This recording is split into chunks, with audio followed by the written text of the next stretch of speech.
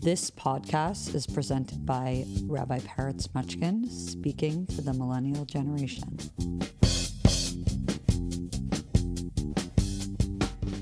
Hello, everyone. Welcome back to our 60 Days of Joy on our journey of letting our inner joy flow, uncovering that joy status within us. There is a beautiful fundamental principle in life, and that is that everything that happens is curated specifically for you. That means whatever you see, you were meant to see. Whatever you experience, you were meant to experience. And that goes really deep. Your attractions are indicators towards the things that you should be involved in, the things that you're attracted to, the food that you want to eat, the people you see on the street. Each and every one of these ideas are there to let you know that there is something either deficient that you need to develop or something beautiful that you're doing that you need to continuously add in your life. So in life, living with purpose and meaning is a unbelievable way to live a life of joy, because everything that happens isn't another impediment to your happiness. It's an addition to the growth and goodness that you have in your life. So you eat something and you're like, I want to chase that flavor. I want that umami. I want to continue eating that. The reality is that maybe your attraction to food is there to remind you about the energy that you get from this food, and even from its smell and its sight and the aesthetics. You already get energy. And what do you do with that energy? How does it fuse you? Do you go out and use that energy to help somebody else? In other words, anything that you see and attracted and connected to can be turned to a purposeful experience in your life. And in other words, a happy and joyful experience in your life. But that takes, of course, great effort.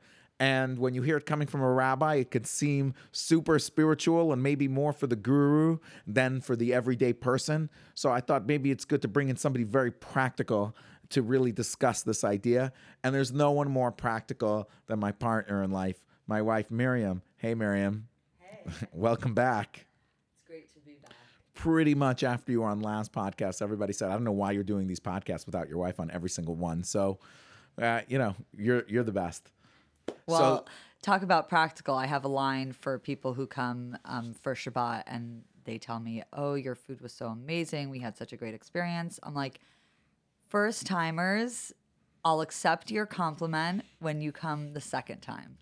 So now that I'm back on a second time, I'm like, okay, I'm approved of. You're certainly in the approved podcast. of. So tell me, I've always accepted this idea that everything that happens to me and the things that I'm attracted to are all part of my experience in this world. In other words, God's curating this world for me, telling me that these are the things that I can add value to, I can add purpose to, I could add depth to, and spirituality to. And it just simply makes me very happy when I can add value to things. I think it makes a lot of people happy. But for me, it often comes from a very spiritual lens, coming from a very spiritual childhood and background.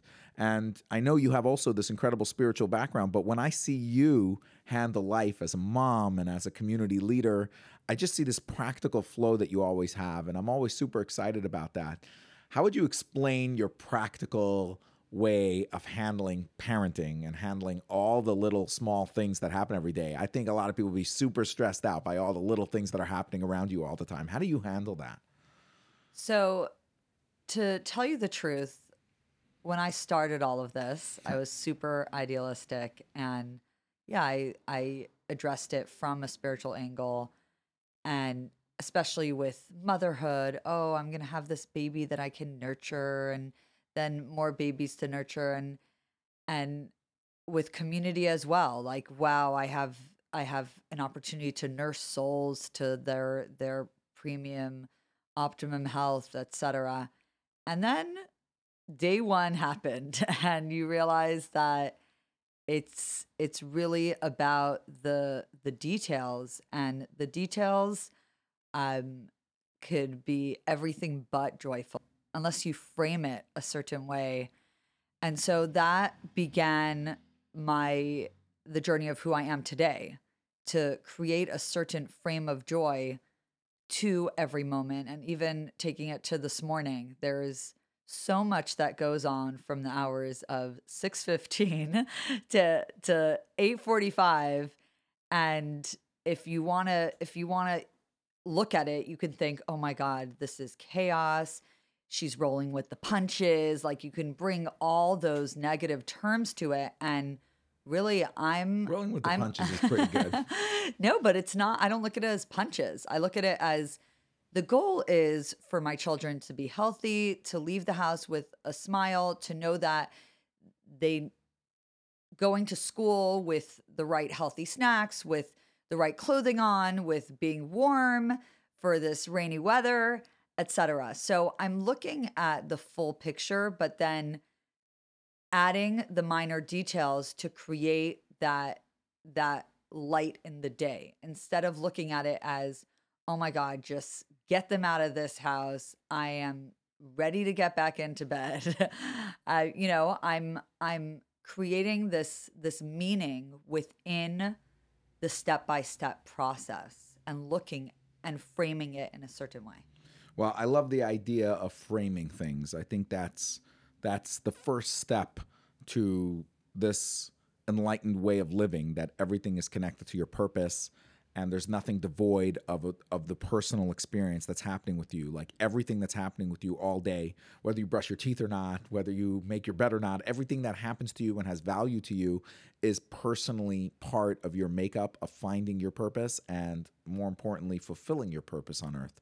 And I do think you're 100% correct. It starts from the mind framework that you have towards this and being able to not necessarily see the big picture, but certainly see that there is a big picture and it fulfills that idea. I actually think that's the right way to talk about the Jewish idea of faith. It's not really faith like a dogmatic blind thing.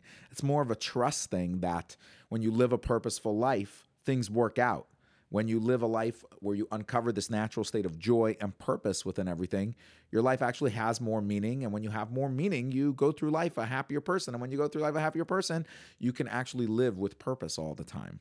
So, what about when there's these small deviations from that plan that you had in mind? Like this morning, my son Mendel left his bag. He has a bar mitzvah after school, and he left his bag of clothing right there on the kitchen bench. Right. And what do you do about, like, that's obviously a very minor Specific? deviation, but And also a specific problem?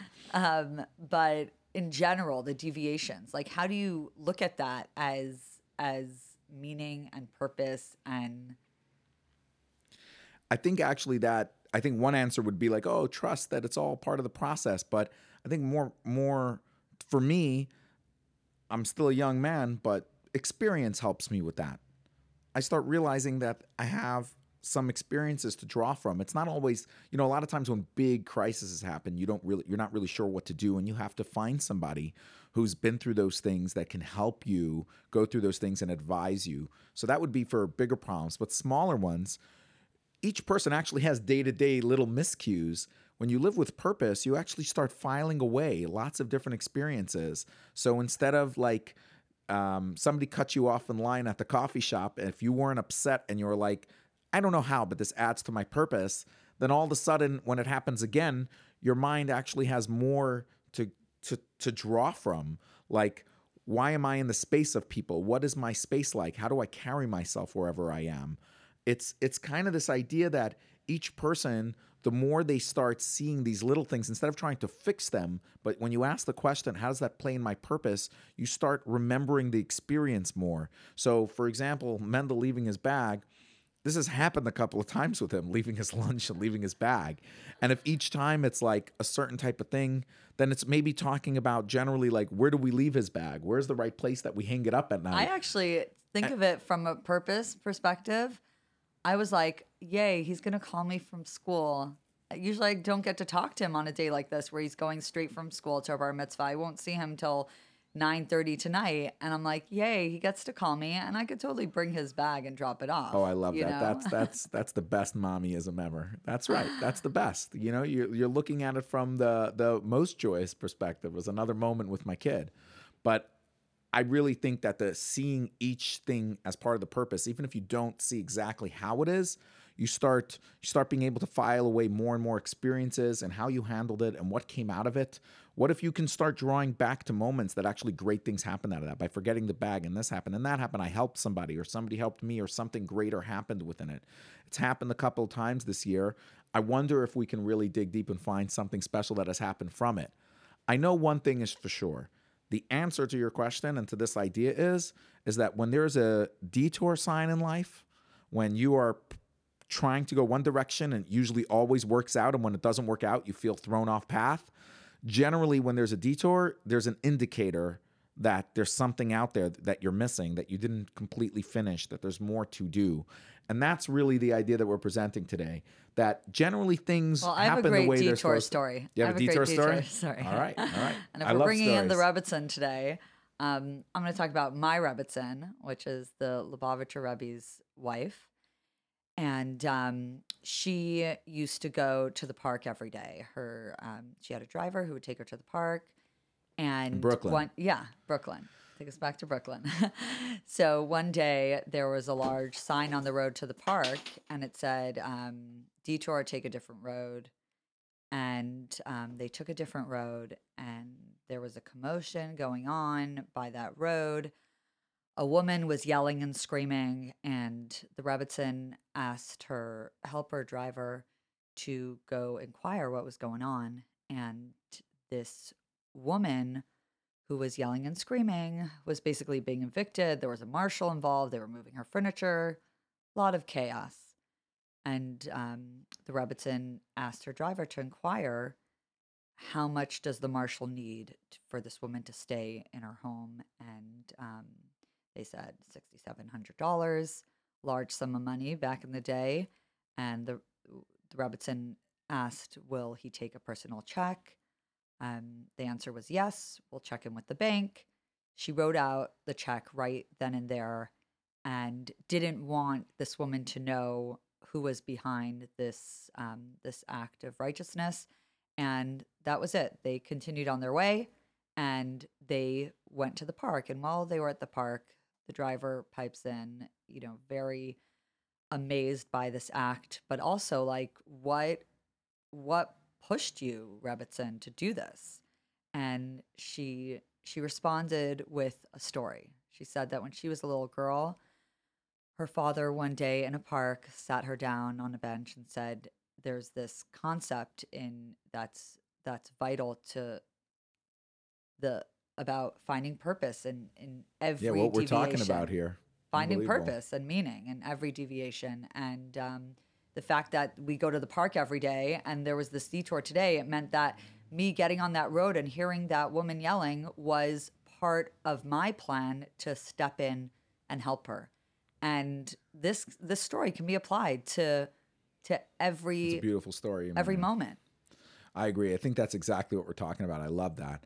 Thanks for bringing that in. I really think that's the idea. If you can start handling each and all the small things with this concept that it's asking me to be something more, to connect it more to my purpose, that this is actually part of the plan for me. They're not inconveniences. They're actually trying to get me to focus in and harness in what's happening with my life and living a life of meaning and purpose.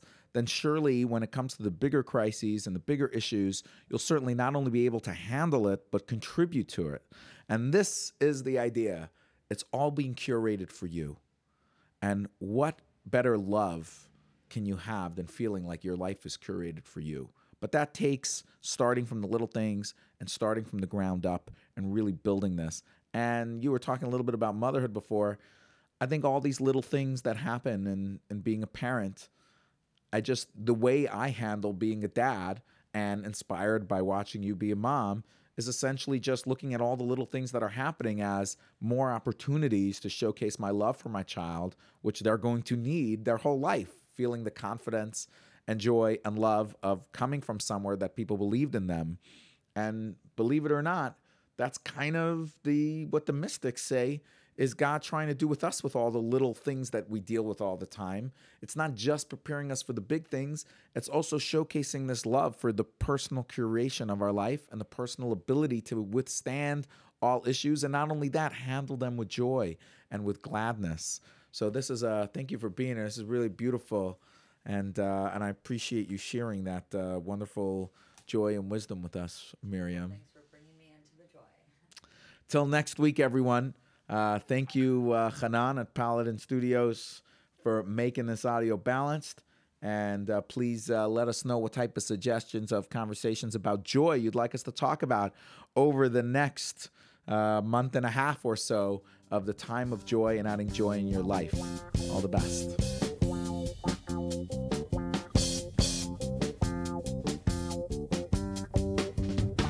Jag minns små till från sig, vi är